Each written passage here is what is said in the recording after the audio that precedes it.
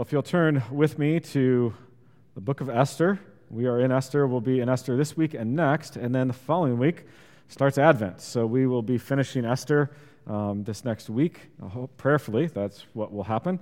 But we are in Esther 6 and 7 today.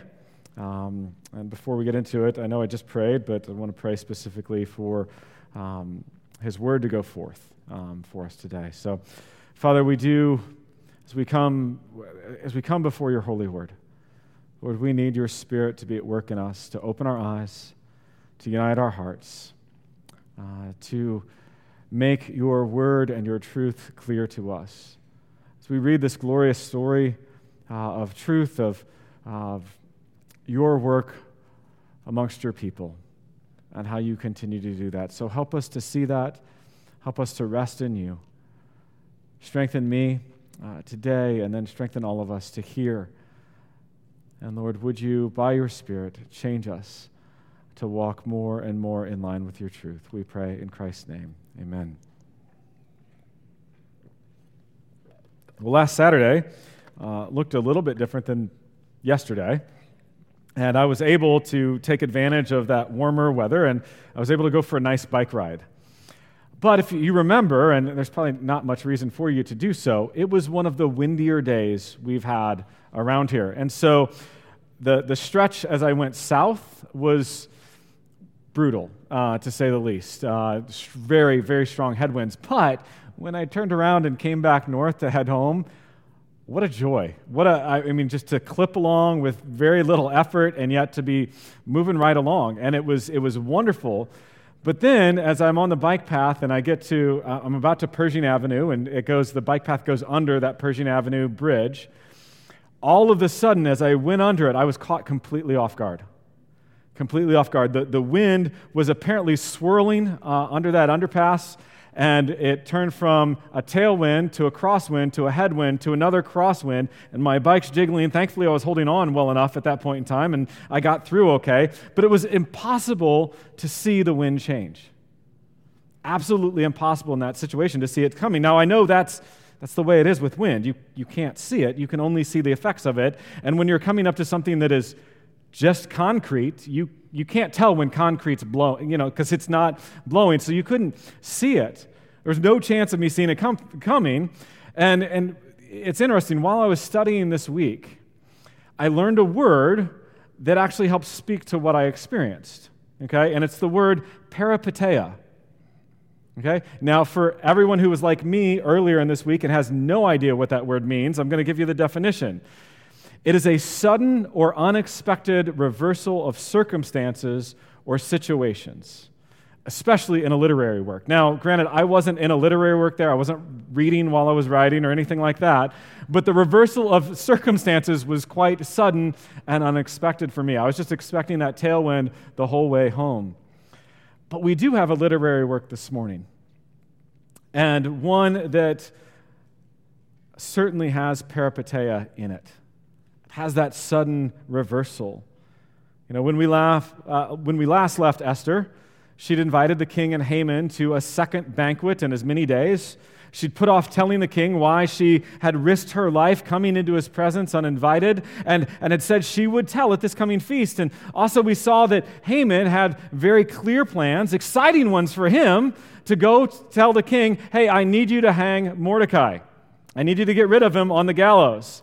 All of this on the heels of an edict to commit genocide against the Jewish people throughout Persia. And today, we have a massive turn. We may expect some good news as we read this. We just kind of know, and if we've read it before, we of course expect good news. But as you think through the story, we expect some. But this is different, and this good news doesn't happen. It doesn't happen in any extraordinary way. It's actually quite ordinary what we read in these next chapters. But it changes the trajectory of the story completely. There's a chance happening of insomnia, and Esther will finally identify herself with the people of the covenant. and how it all works out is virtually impossible not to see the working of God in the midst of it, God's providence in the ordinary and daily circumstances of life.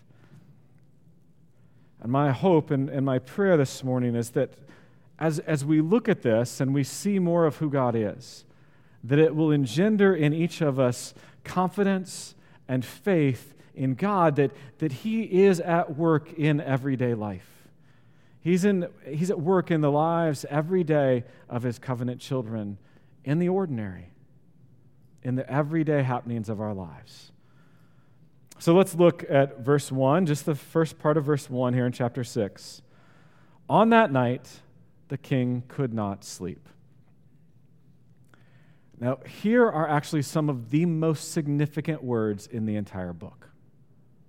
On that night, the king could not sleep. This is a major turning point. This is at least, if not of greater significance in many ways, than Esther saying, I will, and if I perish, I perish, but I'm going to identify with the people of God. And the amazing thing with these words is it's one of the most ordinary things you can imagine. This is so common. There's nothing special about this. The king cannot sleep. Maybe he had bad lamb for dinner and had a little indigestion. We have no idea why he couldn't sleep. The text doesn't tell us. All it tells us is the king could not sleep. This is merely an ordinary event, as ordinary as anything you can imagine. And yet, it is magnificently used in the providence of God. Because not only could he not sleep, but the attempted remedy to deal with his sleeplessness is also quite important. Continue looking at the rest of that verse and moving on. He says, and he gave orders to bring the book of memorable deeds, the Chronicles, and they were read before the king. And it was found written how Mordecai had told about Bigthana and Teresh, two of the king's eunuchs, who guarded the threshold and who had sought to lay hands on King Ahasuerus. And the king said, what honor or distinction has been bestowed on Mordecai for this? The king's young men who attended him said, nothing has been done for him. So one question is, why this book? Why does he say, bring the book of memorable deeds and read to me? Well, it's not necessarily boring reading. This isn't like reading through the phone book or something like that. It was filled with the exploits, the memorable deeds of Persia and, of course, of the king. So he's feeling a little good about himself as he hears about these memorable deeds. It's all about his greatness. But yet, this was chosen as the remedy for his sleeplessness.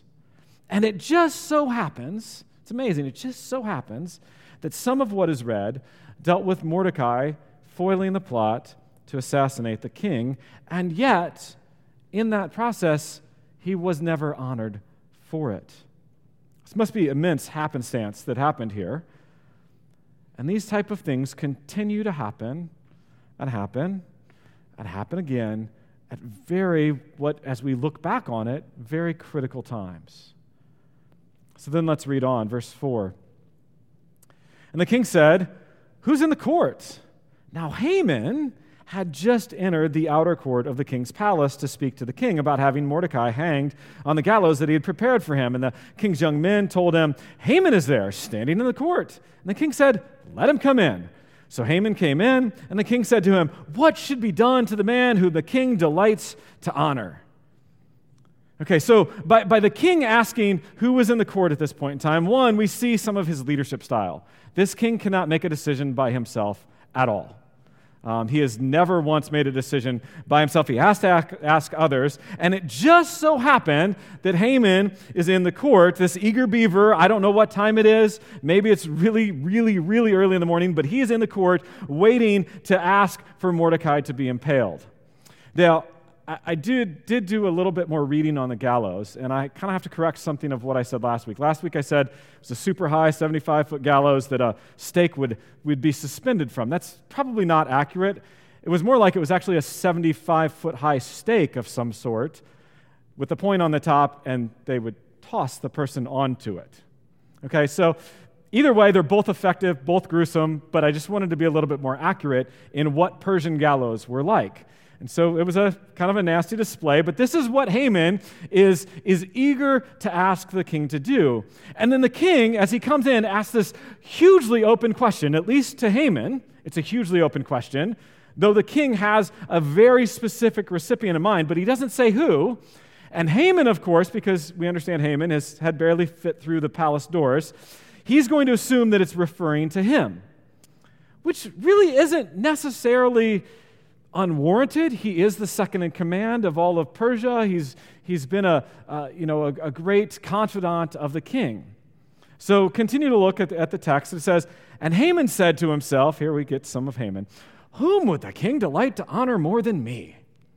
And Haman said to the king, for the man whom the king delights to honor, let royal robes be brought, which the king has worn, and the horse that the king has ridden, and on whose had a royal crown is set, and let the robes and the horse be handed over to one of the king's most noble officials. Let them dress the man whom the king delights to honor, and let them lead him on the horse through the square of the city, proclaiming before him, thus it shall be done to the man whom the king delights to honor. Now, though Haman's thought that the king was speaking of him is not out of the realm of possibility, it really does show the gargantuan size of Haman's ego at this point in time. This is a window into Haman's soul. Everything in Haman's world revolves around Haman, plain and simple. He is the center. It is a Hamanocentric universe at that point in time. Everything is around him. And so because of that, he piles on honor upon honor upon honor for this person. And one commentator wrote this, said, this is audacious indeed. If the king realized Haman intended this for himself, it would border on treason. To wear the king's robe, ride the king's horse, and be led in honor publicly around the streets comes very close to claiming the throne. When Saul's son Jonathan gave David the royal robe, tunic, sword, and belt, he acknowledged that David was God's anointed king to succeed his father. Haman comes as close as he dares to claiming equality with the most powerful man on earth. He considers equality with the king as something to be grasped at. Such is his proud heart. Now, I just have to say at this moment, what a contrast from what we hear in Philippians 2.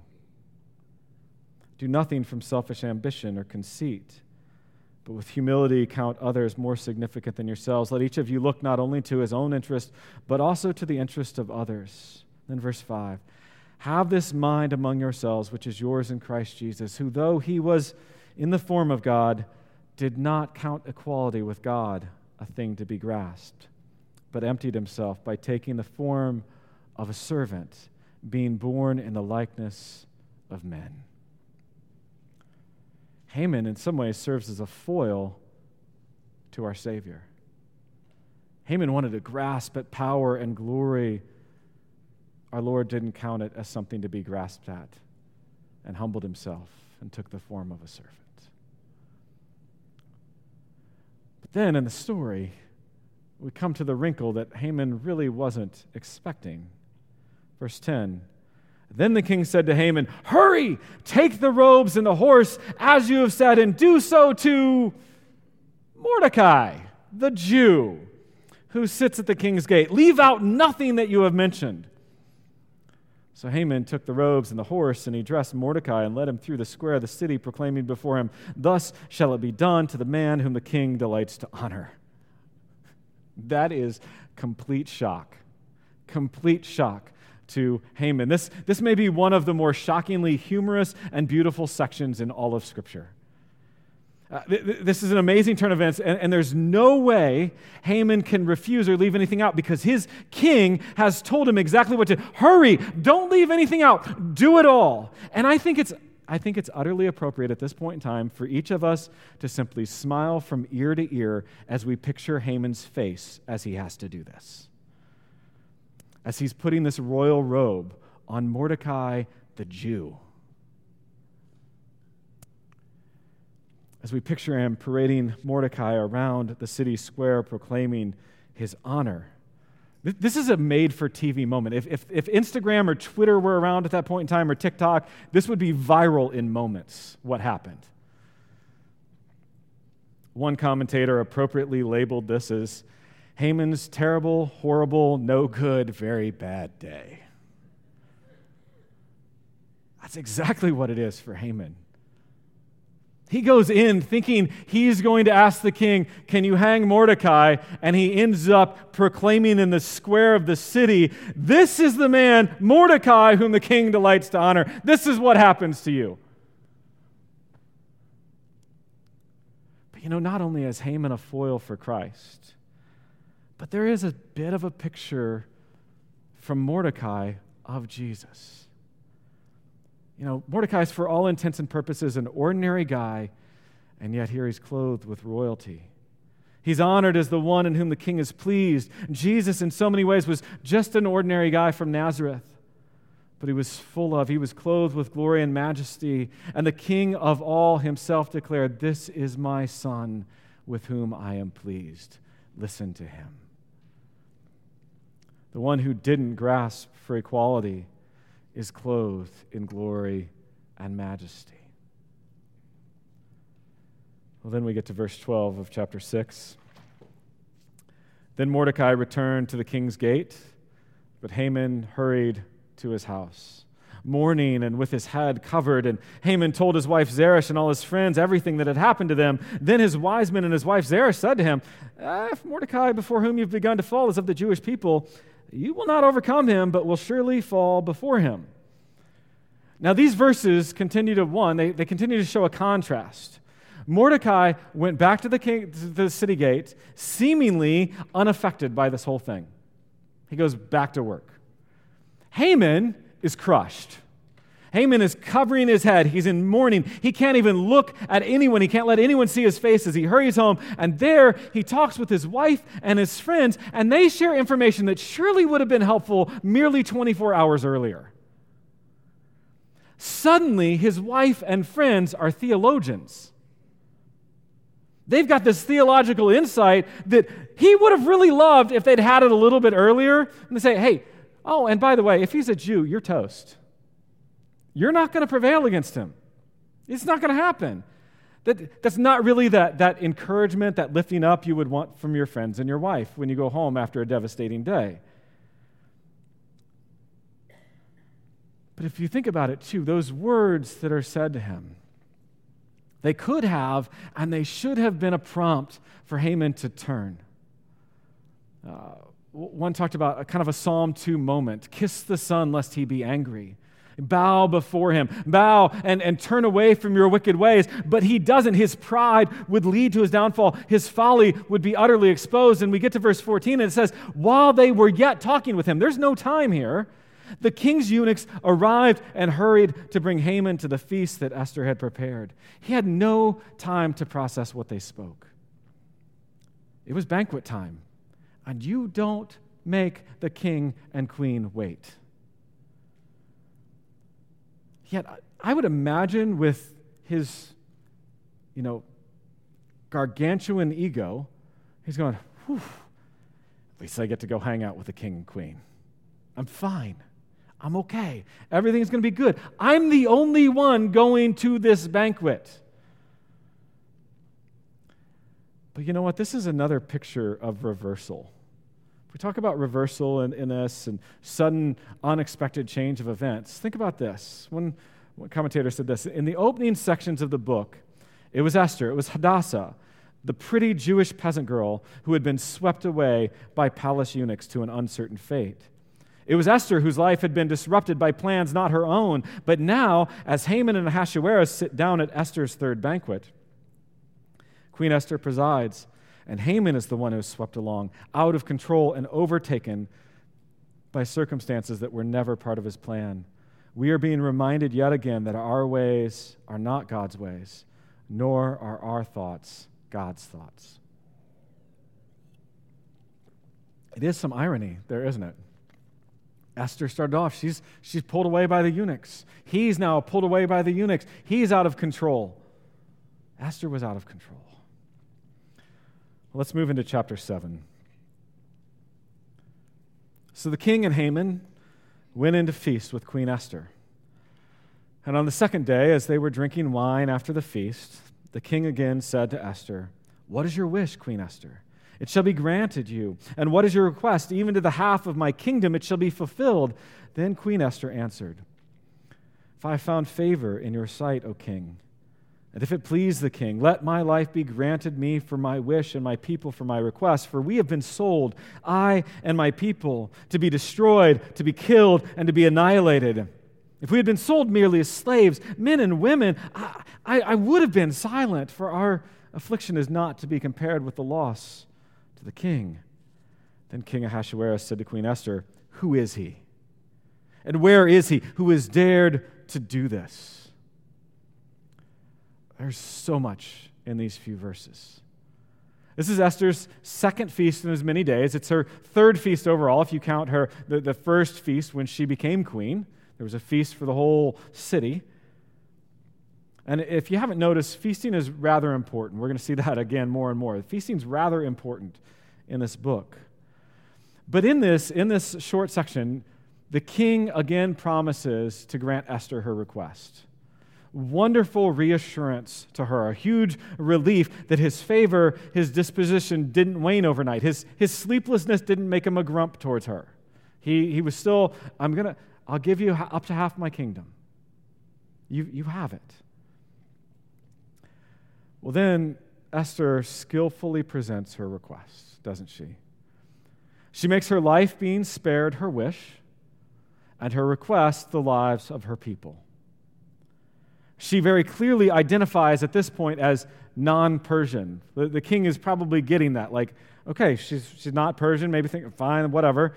She states that her people have been sold, referring to the 10,000 talents, most likely, that Haman said, I'll pay into the king's treasury if I can just wipe them all out. I'll give you 10,000 talents. And then she quotes the edict word for word, to be destroyed, to be killed, and to be annihilated.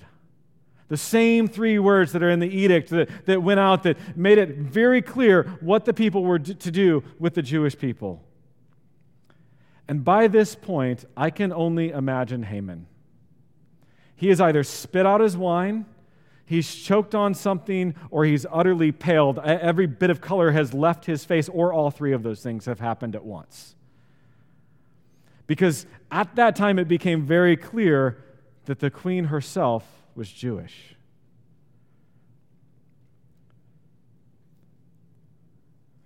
And she's so skilled in how she puts this to the king. She's like, but you know what? If we'd only been sold as slaves, I would have never brought it up. We would have dealt with that. But this isn't just slavery. This is a Holocaust. And she makes it very, very clear. And the king asks who would do this, and you almost picture Nathan with David. Because in many ways, Esther could have said, well, you are. You're the man because it's your edict. But she doesn't. The king inquires who would do this. And Esther's response is clear and forthright. And Esther said, a foe and enemy, this wicked Haman. And you can just kind of see her finger point straight at him. And I think this is maybe like the understatement of Scripture. Then Haman was terrified before the king and queen. Yes, absolutely he was. At this point, I'm sure every bit of blood is gone from Haman. It has all rushed from his face. The queen's not pointing to him in honor in any way, but in condemnation. And the king's response is fury.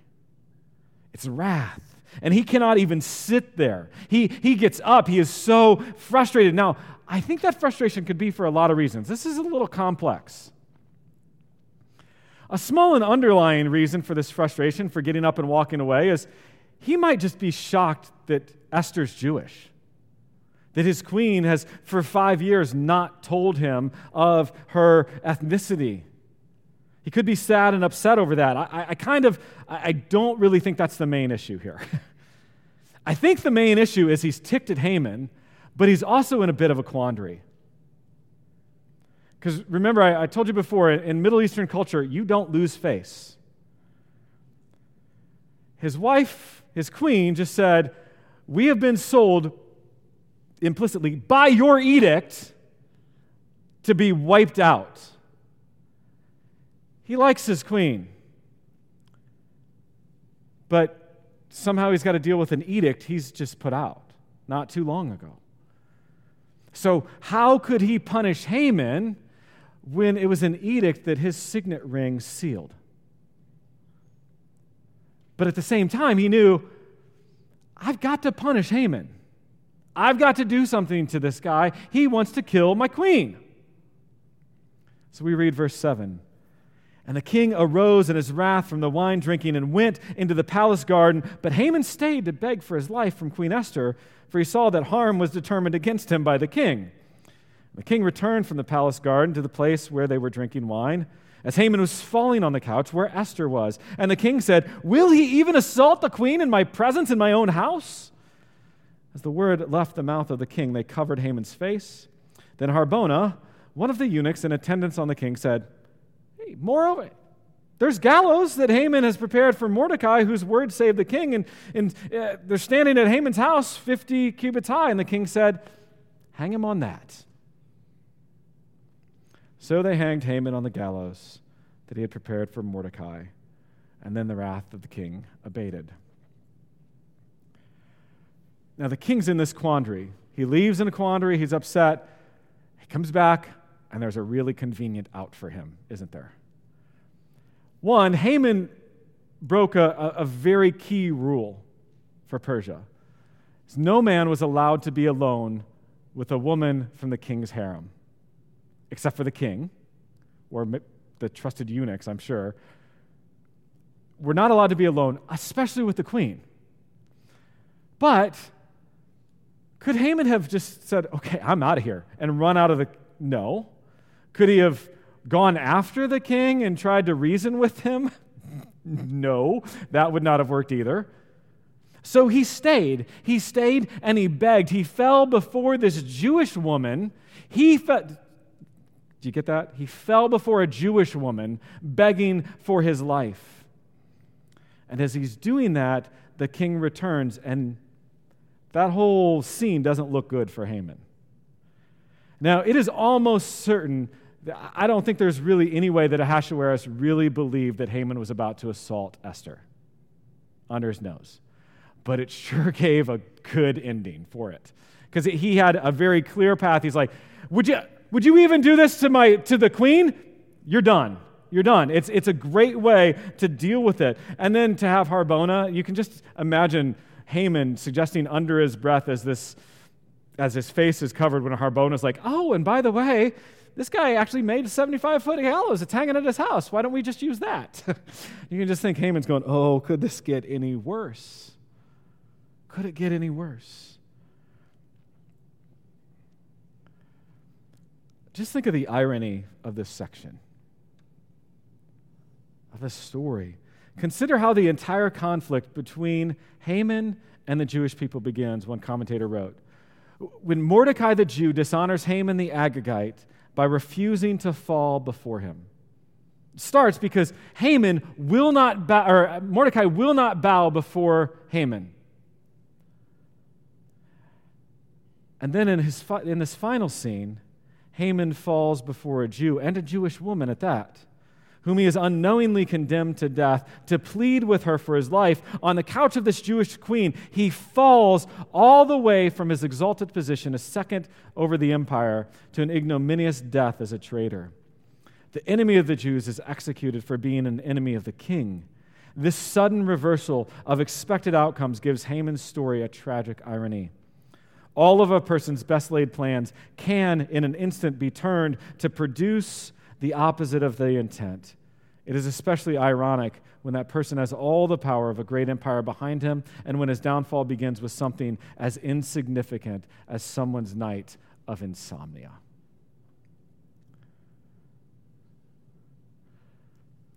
God used the fact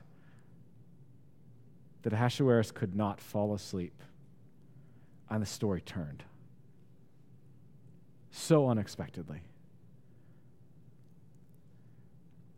This whole story is about reversals. And really, in a number of ways, that is the way of our God. The last shall be first, and the first shall be last. The humble will be exalted, and the proud will be humbled. And it's about him working through the ordinary and the seemingly insignificant. Again, we read, God providentially directs the flow of human history through the ordinary lives of individuals to fulfill the promises of his covenant. What a great God we serve. Any deity worth his salt can do a miracle now and then. Our God is so great, so powerful, that he can work without miracles through the ordinary events of billions of human lives, through millennia of time, to accomplish his eternal purposes and ancient promises. God delivered an entire race of people in Persia because the king had a sleepless night, because a man would not bow to a superior, because a woman found herself taken to the bedroom of a ruthless man for a night of pleasure. How inscrutable are the ways of the Lord.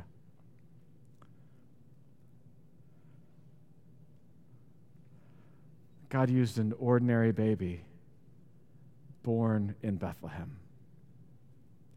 Not really an ordinary baby, but an ordinary birth in Bethlehem. A man that no one would have given a second look towards. But it was actually God himself taking on flesh in order to save us from our sin. You know, all of us, we're a people naturally condemned. We are children of wrath. We are objects of wrath by nature, the King of the universe. But our Lord himself, he didn't throw us to the gallows. He went to it for us. He took the wrath of the King of the universe against our sin upon himself so that there's none left for his children.